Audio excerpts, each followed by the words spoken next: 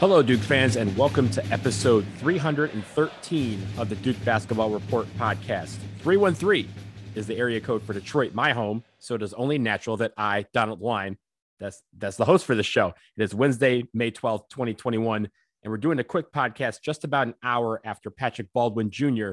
made his decision on where he will play his college ball. Before we discuss that, let me bring in my two friends, Sam Klein and Jason Evans. Sam, how's it going this morning?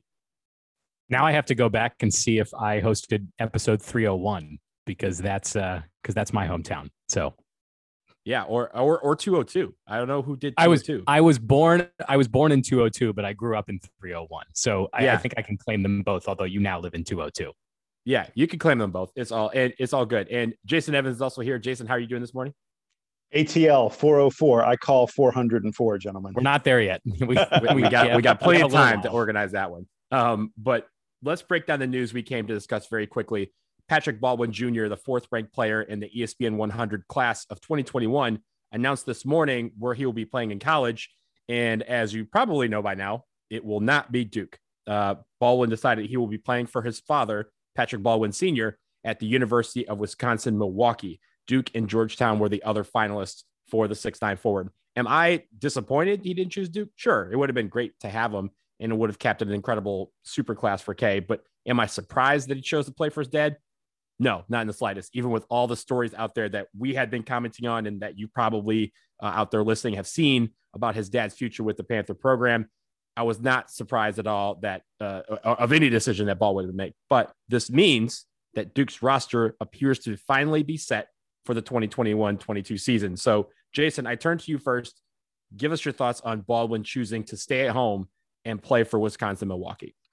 Like you, Donald, I'm not surprised that he chose to play for his father. I mean, I am a father who has two sons. Neither of my sons are Division I college athletes, but I have two boys, and I cherish every moment that I coach them, and they say they loved being coached by me. In fact, my oldest son is in a situation where a cousin of his needs a coach for a team, and my son, who is 24 years old, is like, I want to coach.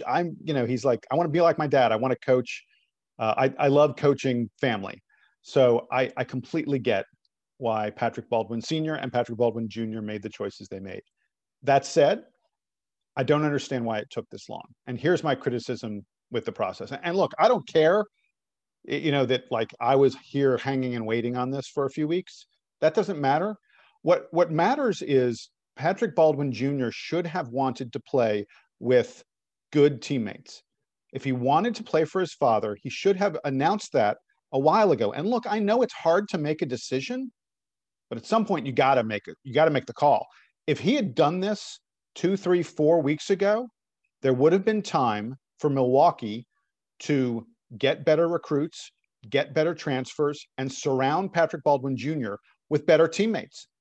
The way it is now, Milwaukee, by the way, has lost 3 of their best players from last year, either to the draft or to transfer.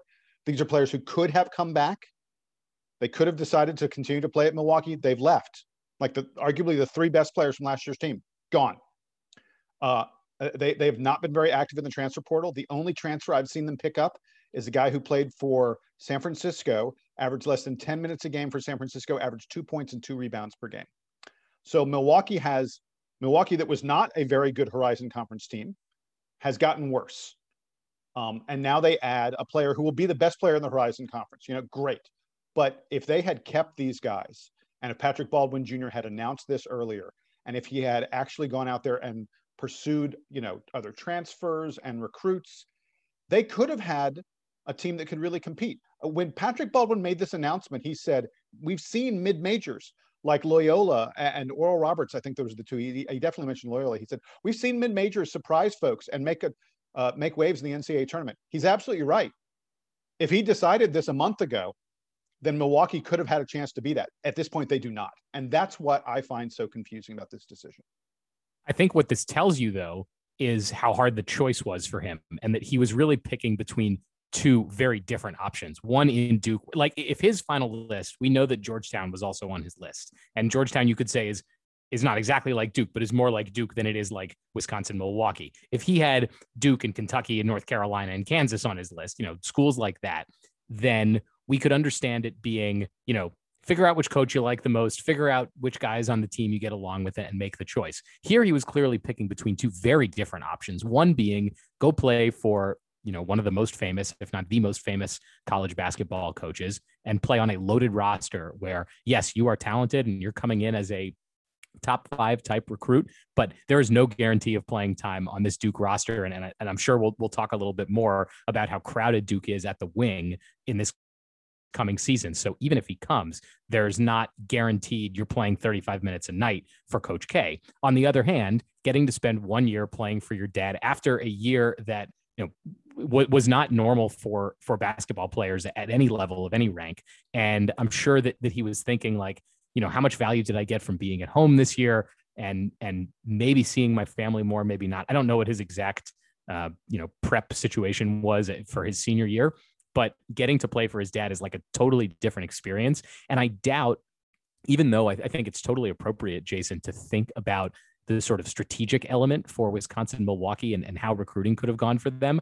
I don't think that's how Patrick Baldwin Jr. and maybe even how Patrick Baldwin Sr. was thinking about this. They were really thinking about it, and Patrick Baldwin Jr. was thinking about what's the value in me being home and playing for dad, not like if I commit now to dad, this is all the guys we can get, because he knows that even if there's a chance that they can get a few big recruits, it's still an uphill battle for Wisconsin, Milwaukee to, one, make the tournament, even if they're considered the best team, because often, the Horizon League teams are not making the tournament as at-large bids. It's very rare. And then once you make the tournament, you can get into matchups that are particularly challenging. So yeah, it's very possible they're gonna make the tournament next year, go on a Sweet 16 or a Final Four run, and that would be very cool for the Baldwins. But no, that's what I'm saying. I'm saying it's not possible. If he had committed earlier and they'd surrounded him with other complementary players, it would have been possible. My criticism. And what I think is even if he had done that, the struggle is still there. And I don't think he was thinking about this in that strategic of a level. It was really, do I want to play for dad or do I want to play for Coach K? And that is a tough call and is really different. If he was choosing between two similar things, then maybe you could say like, all right, eliminate the option to play for dad. We know that there's a lot of good options for playing for big time coaches, but he really narrowed this down to two very different choices. And that's probably why I think it took so long. Again, we don't know Patrick Baldwin Jr. and unfortunately we won't get to know him that well, but I can see how it took him that long. And it's a shame for that program that it took him this long. So I think there's two things here, right? There's one aspect of things is he had an incredible amount of pressure on him. And pressure, unlike most recruits, right? Because playing for your dad also is maybe a unique choice, but it's also one that comes with a lot of pressure. Probably walking around town in Milwaukee, people are like, hey, you gonna play for dad? You gonna stay home, play for dad? He has that pressure, and the pressure of not choosing to play with his dad throws his dad. I mean, we've talked about his dad and the implications of his job situation. I know that was weighing on him. So there's that part. There's also the fact of there's still like hundreds of players in the transfer portal that have not yet committed. So who's to say that Milwaukee now could go out and either get those guys back or, go after a couple of guys. There's still some, seniors that are out there. There's still some guys who are still looking for places to play.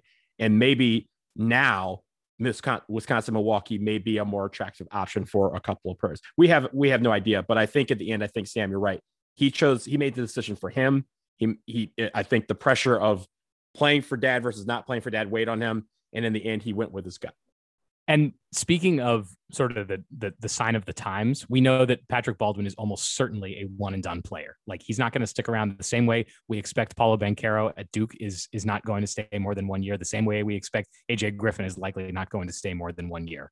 The value once upon a time of picking a school like Duke, I think you could make an argument here. And I think this will probably vary by the individual player, that going to a Duke or a Kentucky, if you know that you're a surefire one and done, is actually not as valuable as it may have been once upon a time to be a top 10 recruit and go to these places, because you're going to get lots of chances at making the Final Four and lots of chances to play with other top talent. Whereas here, it's pretty much guaranteed that Patrick Baldwin Jr. is going right to the draft. And so whether he plays at Duke or Wisconsin, Milwaukee is not going to make a huge difference. Does that 1 year of Coach K really help him that much demonstrably? I don't know. I assume it would, because because Coach K has such a good track record of coaching guys and preparing them for the league. But it's not like Patrick Baldwin is going to be around for so long that it's going to make this enormous impact. And we have seen, unfortunately, a lot of one and done players come through Duke, some who have really embrace the program and feel like they're sort of lifetime members and that they can come back. Zion Williamson, Kyrie Irving, these guys really feel like they're part of the campus and they're part of the culture even after they leave. But a lot of other guys, and I don't need to get into all their names, but I'm sure you can remember some of the ones from recent years where it did feel like they showed up, they played in the games, or they didn't, and now they're gone, and they're not coming back. They're not really being part of the culture, and it's not that important to them. And one of the big parts of the culture shift has been, once upon a time, your college affiliation was really an important part of the journey. And for these top prospects, it's not anymore. I'm not going to tell them that that's like a bad thing for them individually, but where they end up in the NBA is more important to them than where they end up for 9 or 12 months of college. It sucks. And it sucks for us as college basketball fans and guys who like to talk about college basketball, but it's not the most important thing for all these student athletes. Yeah. So we will leave it here. I mean, that's enough on Patrick Baldwin Jr. He is committed to Wisconsin Milwaukee. We wish him the best, but for our intents and purposes, Duke's roster is set. We still have a really loaded class heading to Durham this summer, and we are very excited about that. And I'm sure we'll be talking about that in the coming weeks and months. Let's pause for a quick second, but when we come back, name, image, and likeness is on the menu. Stick around.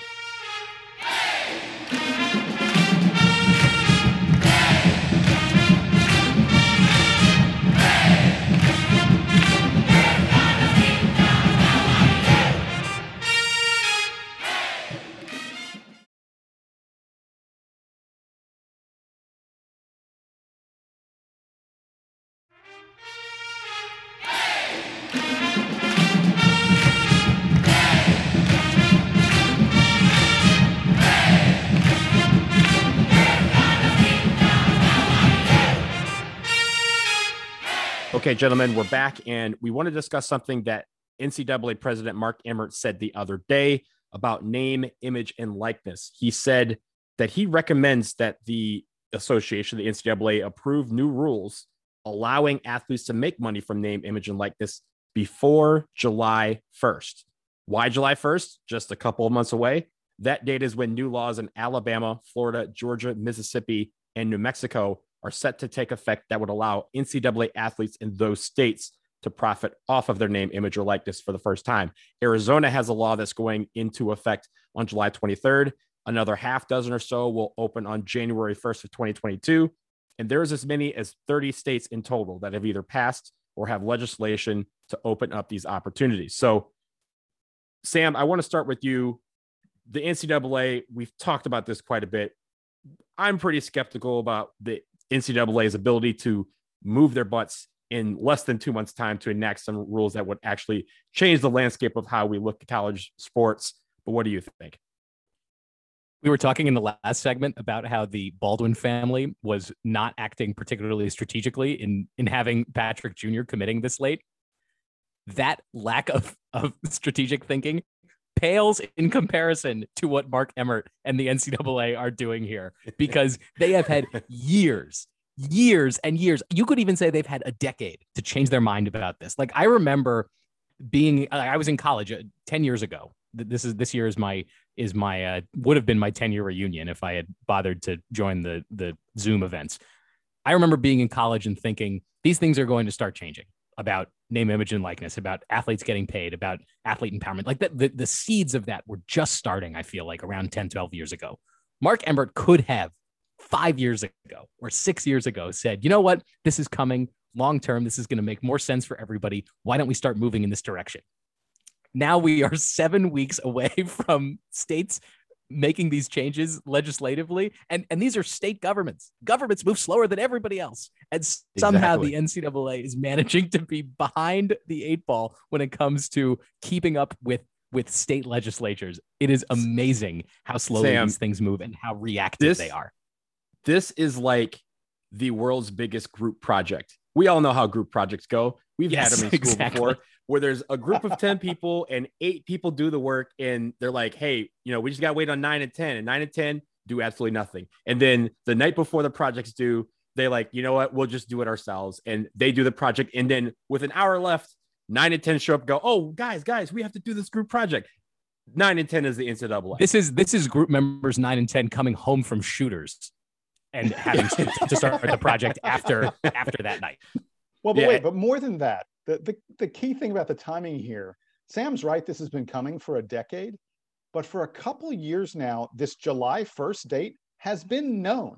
It's not like, so like some of these, like Georgia just passed their name, image, and likeness legislation like less than a month ago. Like the legislation was introduced for most of those states pre-pandemic. Think about that. Yeah. This has been, so I was saying, Georgia's is fairly recent, but most of these have been in place for a couple of years now. So essentially what these legislatures did, let's be clear, they drew a line in the sand. They said, July 1 of 2021, hey, NCAA, either you figure it out by this date or we're going to figure it out for you. And the NCAA said, oh, cool, then we don't have to figure it out till July 1. Yo, idiots. Guys, you got to plan this in advance. You got to actually make moves before the deadline date. This is to bring back the homework example. The homework's due in an hour and you're starting the project now. It ain't going to work right. And the big problem the NCAA has, of course, is that whatever legislation they pass must match the most aggressive of all these state legislations. If the NCAA had been smart, they would have seen this coming and they would have done it themselves, and then these state laws wouldn't exist. But the way they're doing it now, they either have to go beyond the most serious of the state laws, they either have to go and match the most loose, I guess I should say, of the state laws, the most forgiving to athletes, or they're going to create a situation where athletes at different schools are playing under different rules. And that's what the NCAA wants to avoid. What they want to avoid is the scenario where a kid going to Georgia or South Carolina or Florida, which are three of the states that have done this, is able to get something that a kid going to Duke or Kansas or UCLA or whatever else that the other kid cannot get, because that creates an unbalanced playing field. And that's the recipe for chaos in the NCAA. And here they are 6 weeks before the deadline, and Mark Emmert's finally going, hey, we should really deal with this. It's ridiculous. It's pathetic. It's a sign of how bad the NCAA is. But Donald, if I can, the most important point in all of this is, yes, the NCAA is stupid and they did this on the wrong timeline. But what really matters is it's getting done in some shape or form. And the athletes coming to Duke to play basketball and football this fall, everyone on the team, I now firmly believe they're going to have opportunities to make money off their name, image, and likeness, to profit off their skill while they're in college. That is a massive sea change from what existed in the past. It is a change in the way college athletes are treated.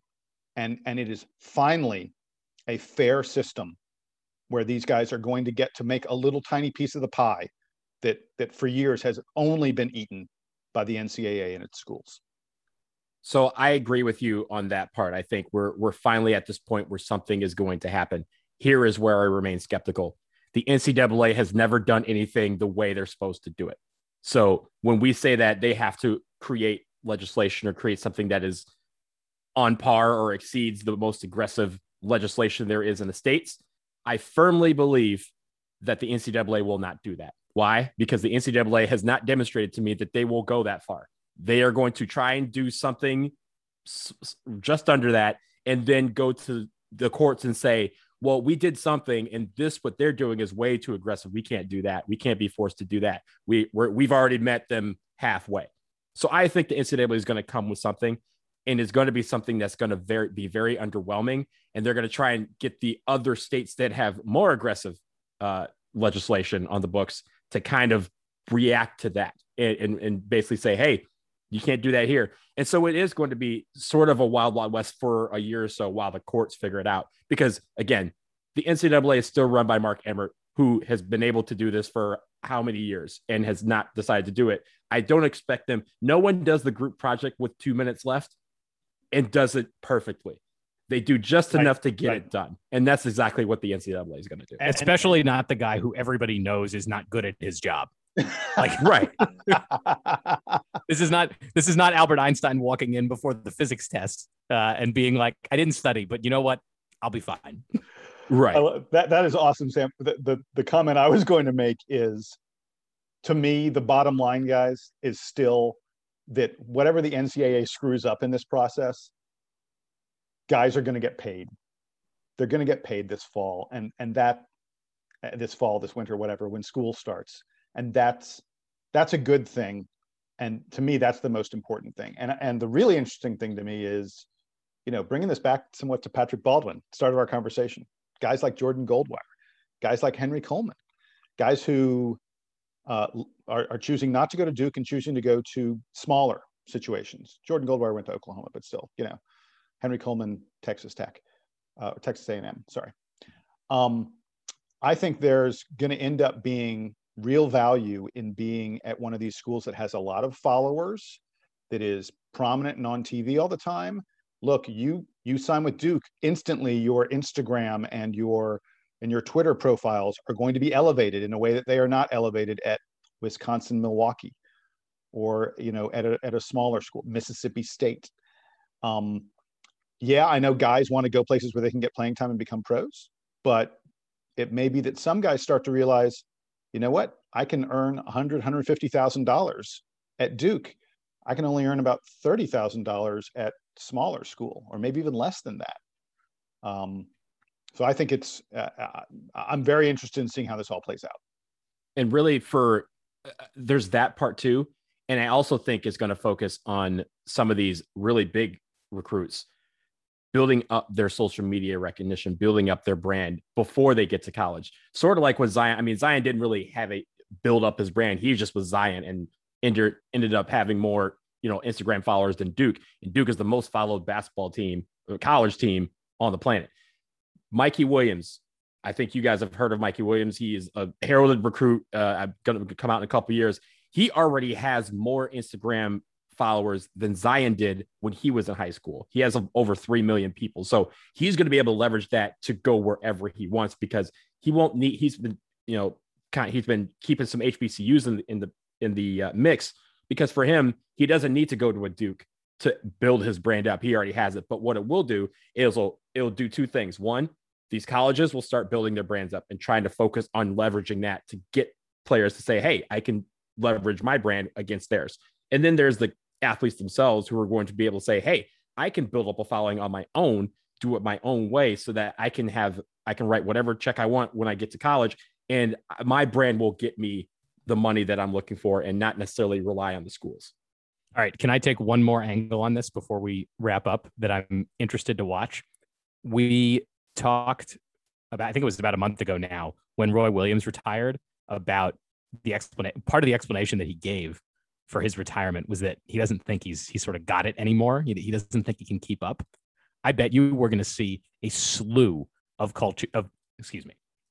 I think we're going to see a slew of coaches this fall and especially next spring say, this past year with name, image, and likeness on the table, not for me. I am out. And I wouldn't be surprised if Coach K makes that decision. I wouldn't be surprised if a guy like Jim Boeheim makes that decision. But we are going to see a lot of coaches say, I am moving on from this college head coaching business because this is not what I signed up for. I did not sign up to babysit kids' brands. I did not sign up to worry about them having a photo shoot at the same time that we have weightlifting.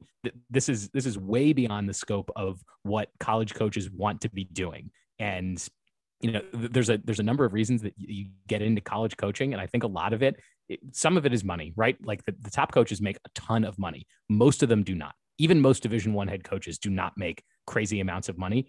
What they get is the opportunity to work with young men and develop programs. I mean, when we had Jalen Blakes' coach on the other week, that this is all he talked about. Obviously, he's at a high school and not a college, but I think a lot of the same dynamics exist.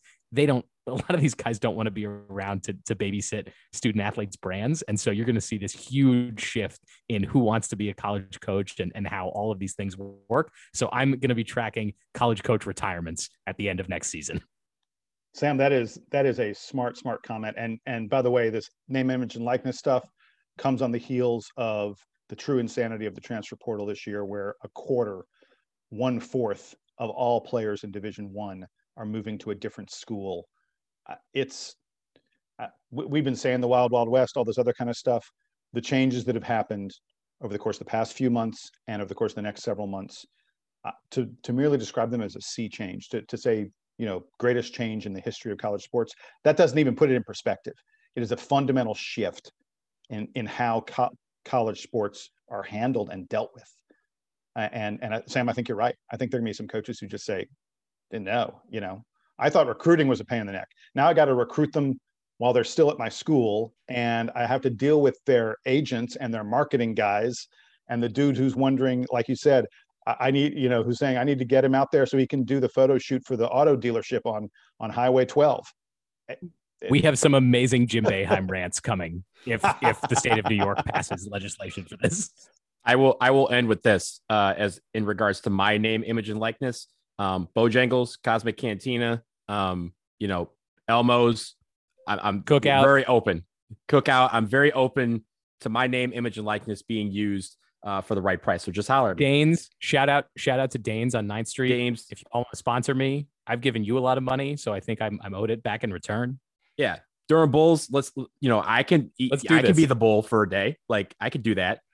Will he take some vacation? He has some coming up, so we could do that. But we'll leave it there for episode 313 of the Duke Basketball Report podcast. We will be back soon. I know we have some survey results to report. We will also see what goes on in the NBA as the playoffs will be finalized this week. And any other news that comes down the pike, we will, of course, be able to react to that. dbrpodcast@gmail.com is the email in case you have questions or would like to comment. We love hearing from our listeners. Also, subscribe, rate, review. You know the drill. But for Sam and for Jason, I am Donald. Episode 313 is in the books, and Duke Band, take us home.